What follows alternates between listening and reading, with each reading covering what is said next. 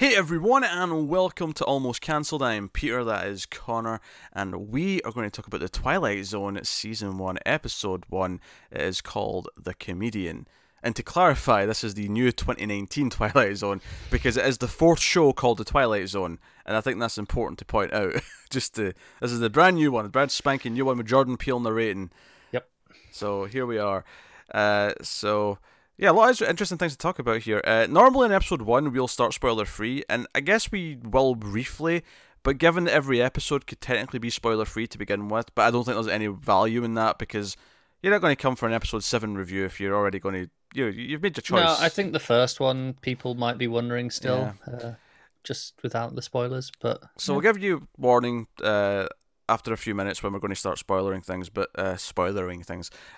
But, yeah, so... First thing is, so I've been reviewing the classic Twilight, the original Rod Serling Twilight Zone, and what's so weird about this is that it starts off, it goes straight into the story, right, and it goes a good 5 minutes, and I'm like, where's the like the opening narrator bit? Like when's Jordan it just Peele kind of pops in after a scene. when's Jordan Peele going to reveal himself? And don't get me wrong, in the original Twilight Zone, sometimes you'd get like a scene before the voice would come in and sort of like set up the story, but this was like a good, like maybe even 10 minutes, maybe not quite that much. I think it was closer to 10, I'd have said. Yeah, but it's a while, and then the voice comes, and they do this thing where the camera goes like past the wall, and like Peele's sitting there, so we're going to see him every time. Yeah, he's in the next room essentially.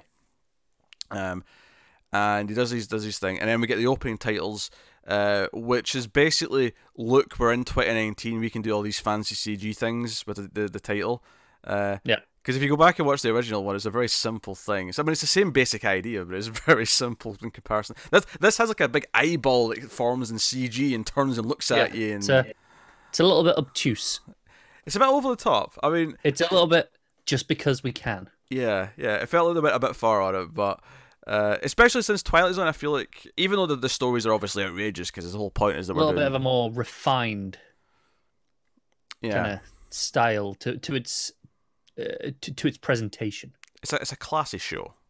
You watch. I mean, even here, like with Peele, but you watch the original with Rod Serling. He, at the end when he comes out in that suit, you feel like, oh, okay, this is a classy man who's here to tell me a story, tell me a tale. Yeah, I feel like the current trend of all the cable intros, the atmospheric music, the images, that would probably suit this version of Twilight Zone. Yeah, the speech is the speech he says as the tales are playing out is just a classic speech, for more or less. May have been tweaked a bit, but that's perfectly fine. But it caught me off guard just how over the top this CG intro was. A little bit zany, yeah.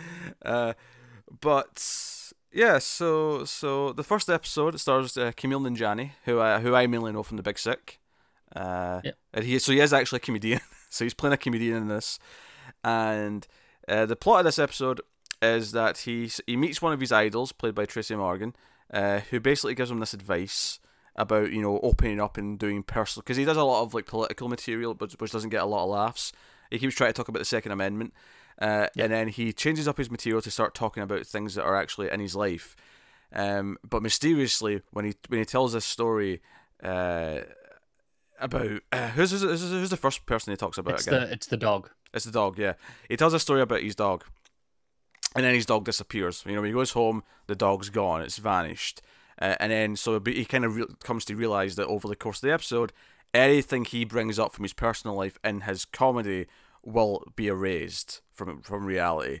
And that's kind of the premise. It's not just that it vanishes, it's that it never existed in the first place. No one else remembers it. Yeah, the history is wiped. Like, it's like all of a sudden there's no photos of his dog on his phone anymore, as if it was never there. Yeah. So that's the basic premise of the episode. Connor, did you enjoy this first episode of The Twilight Zone? It's okay. I didn't love it. I'm kind of in the same boat. I think it's pretty well shot. I'm optimistic going forward that we can have some really great episodes.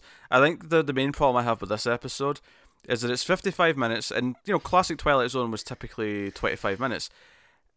I honestly look at this one and go, this should have been 25 minutes, because 5 minutes into, or just say 10, but by the time it gets to the opening titles, I got the point and the message of the episode, and it never actually really changed it by the end. It never did something that put in a swerve that says, here's what it's really about. No, it was exactly what I thought it was based on those first 10 minutes.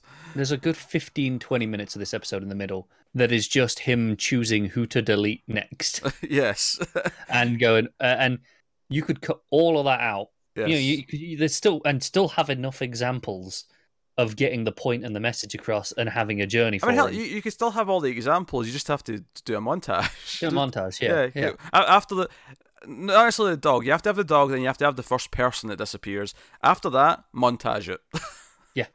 And then you can just get to the point. I think there's a point where you have the first person, because should we just do spoilers? Full spoilers though for the episode. Yeah, we'll just do spoilers now. Because the first person is the nephew, and he gets rid of him accidentally. Yeah. I think then the next one, you need one example after this of him choosing to actively erase someone. It's worth mentioning. We have about 8 of those. But it's worth mentioning the nephew is different from the dog in that it's the one that proves like instantly that it's happening, because he's in the crowd watching the comedy act, and then he looks back and he's just gone. Like, it's instant. Yeah. And he's looking around afterwards thinking, oh, he's left when he looked away. And yeah. And there's a lot of things in here, like, at one point he tries to just base it on a guy he met in the bus because he's ran out of people he wants to make disappear. This neo-Nazi that's been on the bus. But it doesn't work because it's not someone personal in his life. Although it still kind of works with some audience members later. He gets enough information out of these hecklers to kind of make them disappear. That's the scene where I'm immediate. If there's one that I'm cutting away from it, it's that one. I guess the point of that scene is, at that point, is like try to say that eventually you start taking from your audience as well. But I mean, obviously the main message of this episode is that being an artist, and in this case a comedian, it basically takes pieces of himself. It takes pieces of his life. It takes a lot out of him, right? And ultimately, it'll take the ultimate price, and that he'll eventually have nothing. But then the ultimate thing at the end of the episode is that he basically decides this is not worth it, and he makes himself disappear. And I almost get annoyed that Peel actually said this in his narration at the end, because I thought it was pointing out too much. But as Peel puts it at the end, he would rather be a nobody than be a somebody if it costs all this. Because he had a girlfriend, he had all these people in his life that were great, and then it all went away. Yeah. So the message is fine. The actual moral and the story of what it takes to be an artist and commit to it, and put yourself into it, and how much it takes away from you, all that stuff is there. That is fine. It spends probably twice as long as it needs to be. There is. Because there's a point where he makes his girlfriend's mentor disappear, and the butterfly effect of that changes her life. Yeah. And I think that's a valid one to see. It felt like it took so long to get to that point of just random people disappearing with no consequence to him. Because we'd seen so many of them where it's like, we didn't need all of this. And it just felt like it was padding out. Yeah, there was too much. It didn't have restraint. And I guess that's just the being on a streaming service. They don't necessarily need to have restraint. Yeah, we've seen it before. So, I mean, the one upside to this being an anthology is that every episode is going to have a different director, different writer. This isn't necessarily going to be a problem going forward. In fact, I believe I read that the episodes vary from 35 to 55 minutes. So I wonder, and that doesn't mean to say that everyone that's 55 minutes is going to be a bad episode, because that story might actually lend itself to 55 minutes. It could, and it doesn't necessarily mean that all the 35-minute ones are good. Yeah, they could be bad for different reasons. It's interesting, though. I think there's a real interesting thing here where in a post-Black Mirror world, we have a new Twilight Zone. And no, it is interesting. It's almost a novelty. Yeah. And obviously the one big difference is that Twilight Zone doesn't need to always revolve itself around technology or that kind of sci-fi. It can do different things. Like, because here doesn't really explain why things happen. Like, Tracy Morgan's character is just kind of mysterious and kind of inspires this. It's almost like he gets a life lesson from his mentor. If you take the whole thing as an allegory rather than like literally happening, he gets a life lesson from his mentor, and that's it. It's that simple. Yeah. And by the end, because my favorite character in this actually is probably I think her name was Dee Dee, the other comedian who's always at the club and always like sort of banters with them. She was really funny. Like, she was constantly cracking me up. At one point she walks out of the scene saying "suck my vagina," and then there's another scene where she's like, "Oh, if I was straight, I probably wouldn't be with you. I'd be with like an Idris Elba type, but I'd probably throw some pussy your way sometimes, just out of respect. She had this really biting wit that just was always funny and confident. And I was almost wishing the episode was a bit hard because it was more interesting. And it's not that I don't like Camille Nanjiani. I think Camille Nanjiani's great. And the other thing that probably hurts this episode a little bit is that all the jokes that were making the audience laugh weren't actually that funny. And I get that that's kind of intentional, because the point here is not so much that they are funny. The point is that just by him putting his life into it, it's making them get a reaction. But it was less of a problem as the further it got along, because it became, again, it was just really metaphorical. It got obtuse as it went on. Yeah. Right? But early on, it was kind of weird how he would start talking about his dog instead of what he was talking about, and people started laughing. My dog's named Cat, and they all start buckling in laughter, and I'm like, that wasn't funny. It's a little bit too far, yeah. Yeah. No, I'm with you. And it's like, the actor's a comedian. Camille Nanjiani is a funny comedian. let him go off on one on this. Yeah, let him write the jokes maybe for write the script, but let him do the jokes. Like, say what the point of the jokes need to be, and let him do it. Yeah, that's what I say. It's got to revolve around a person. Yeah. Just riff on that. Yeah, do whatever. Yeah, pull whatever you want into it. But at the same time, I don't think it was like a terrible episode. Like, it wasn't like hard to watch. It was a bit drawn out and therefore a bit tedious in the middle. But I felt it, especially in the middle of the episode, where I realised that we're just doing this for a while. Yeah, I found myself checking out a little bit. It looked good though. I thought the general style of how it looked, the presentation was slick. Yeah, no, I agree with that. It was a slick presentation. It did have a good cast, like I say. There was a lot of supporting players who I quite like. Even though, like, the guy who runs the club, you only see him in a couple of scenes, but he's got a funny little scene with him at one point where it becomes clear he doesn't know their names, and he kind of like says it after, and there's enough of that. The cast is pretty good. It's a very slick, technically well put together episode. The script's just twice as long as it needs to be. Yeah, which really harms it in this case. Because classic Twilight Zone, if you ever go back and watch them, they're always in two halves because of the ad break, right? So there's always this point in the middle where you get the title screen because it's went to an ad break. Sure. And they are 2-act shows. Whenever you go back and watch those episodes, the first half is setting up what the thing is, and then after the ad break, it's dealing with the consequences of whatever the first half set up.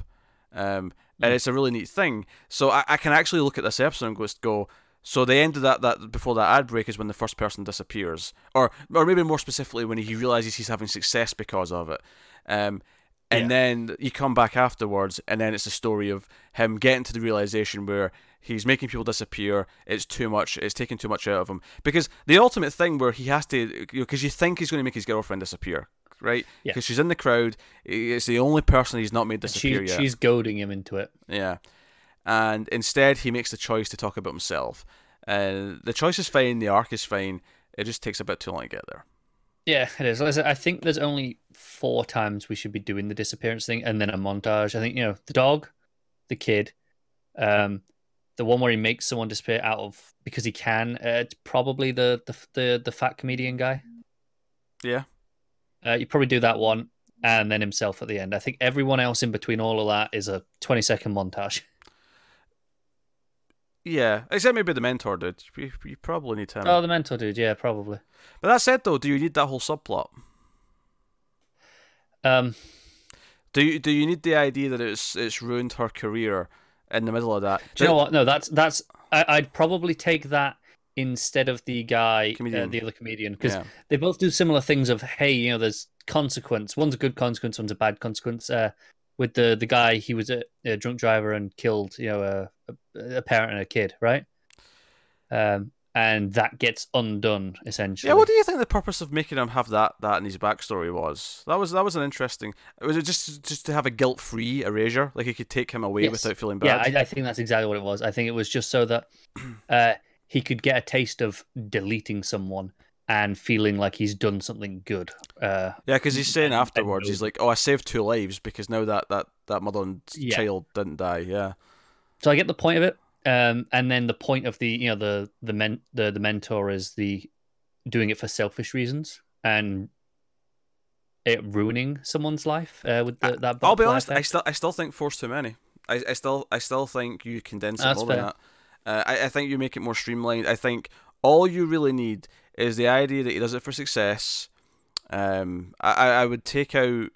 I would take out the mentor. I would probably take out that entire subplot take out that entire thing. Yeah, of her, because I don't think you need it. I think you just need the idea that he's becoming successful. You go through a montage of him erasing a bunch of people, and it's just her that's left, and he has to make the choice, and then that's when he makes the choice to. You know what? It's not worth taking away everything.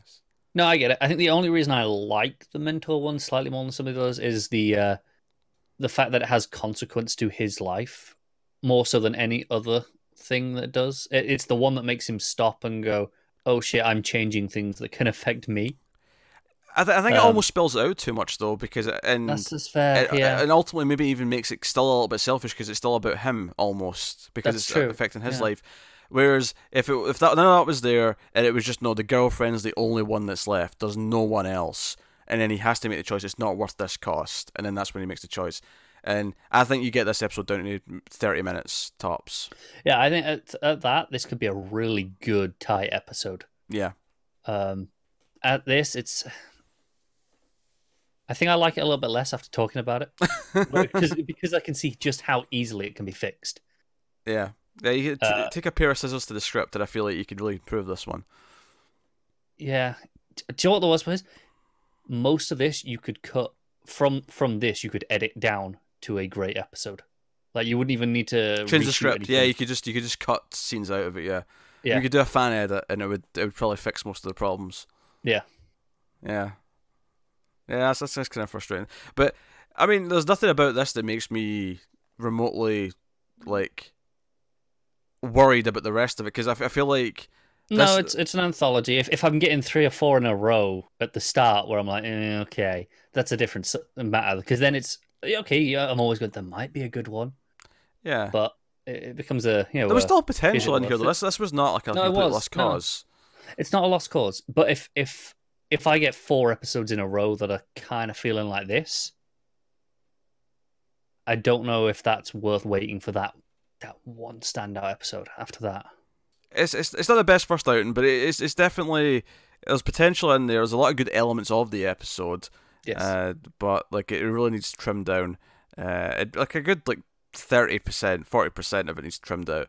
But we'll see episode 2 is. Obviously episode 2 is also we're going to be doing this week because they put it together. The first 2 together, yeah. Yeah. So we'll be doing, and it's a remake of a classic episode, the next one, which I don't believe this one was. I think this was a new original story. This is original, yeah. But the next one is definitely a remake of an old episode, one that's been remade a couple of times actually. Yeah, so, one of the more famous ones. So yeah, we'll join Adam Scott in the next one. But yeah, how did you find Peele's narration bits? I mean, they were fine. I don't have a strong opinion yet. Ask me in a couple of episodes when I've got a bit more of it to judge on. Yeah, I'm so used to Serling at this point that it feels a bit weird having a different voice in it, but I'm sure I'll get used to him. Yeah, it's not like there's nothing wrong with anything in this episode from him. There's nothing particularly, or this is fantastic either. It's just like, okay, he's there. Yeah. Yeah, and we do a Shining thing at the end where Samir's image is on the mural behind him. The camera goes in. And he's just kind of there, very Shining. Yeah, I'm with you. It's almost like everyone at this club who eventually disappears gets added to the wall or something like that. I don't know what it was getting at. Yeah, I assumed that was the case. Yeah, because obviously at the end, Jason is there working on Dee Dee. It's like, oh hey, how do you like some advice? Yeah. The implication that okay, he just cycles through them. Yeah, I mean, that scene for me felt like, I don't know if I need to set up the idea that this is something that he keeps doing. I don't know if I needed that part of it. That felt a bit tropey, I suppose. And also a little bit frustrating in that she was already much more successful than he was. So why would she feel the need to sink into this? Yeah, she didn't need the help. She was doing just fine. Yeah. She was doing just fine. Because the big climax of the episode is okay, the two of them are going to get picked for this. One of them can get picked for this TV show, right? And it's whoever is essentially the best at this performance. And she's neck and neck with him just on her own performance. She doesn't really need the help. Yeah, I think you're thinking about this too much in a logical sense. It's not really... I get it. Maybe taken as literal as this. I know. Yeah. Which I think is something you're going to have to kind of accept going through this, because a lot of Twilight Zones like this where... Oh, no, I don't really have a problem with this. I was just as we're on it. But so that's the first Twilight Zone of the new 2019 series. It is worth mentioning, I've been reviewing the classic Twilight Zone with Tara. That's been going up once per week, so go check out that as well if you want some retro reviews. Let us know what you thought of the first episode, the new one, in the comments. Like, subscribe, all that stuff. That does help us out a lot. You can get us on Patreon at patreon.com/MailFuzzTV. If you want to support us over there financially, you can do it for as little as $1 per month, and you can get some stuff early, some exclusives, all that kind of thing. If you want to buy some merchandise, like the one I'm wearing here, you can go over to the stores. There's a link in the description to both the US and the UK store. You can get yourself a shirt or a hoodie. You shill. Hey, it's easy to promote when you're wearing one. Yeah. It's easier. Yeah. Yeah. So, go have a look-see, but otherwise that is us. So thank you once again for watching or listening. We always appreciate it. Keep watching TV, guys, in the Twilight Zone.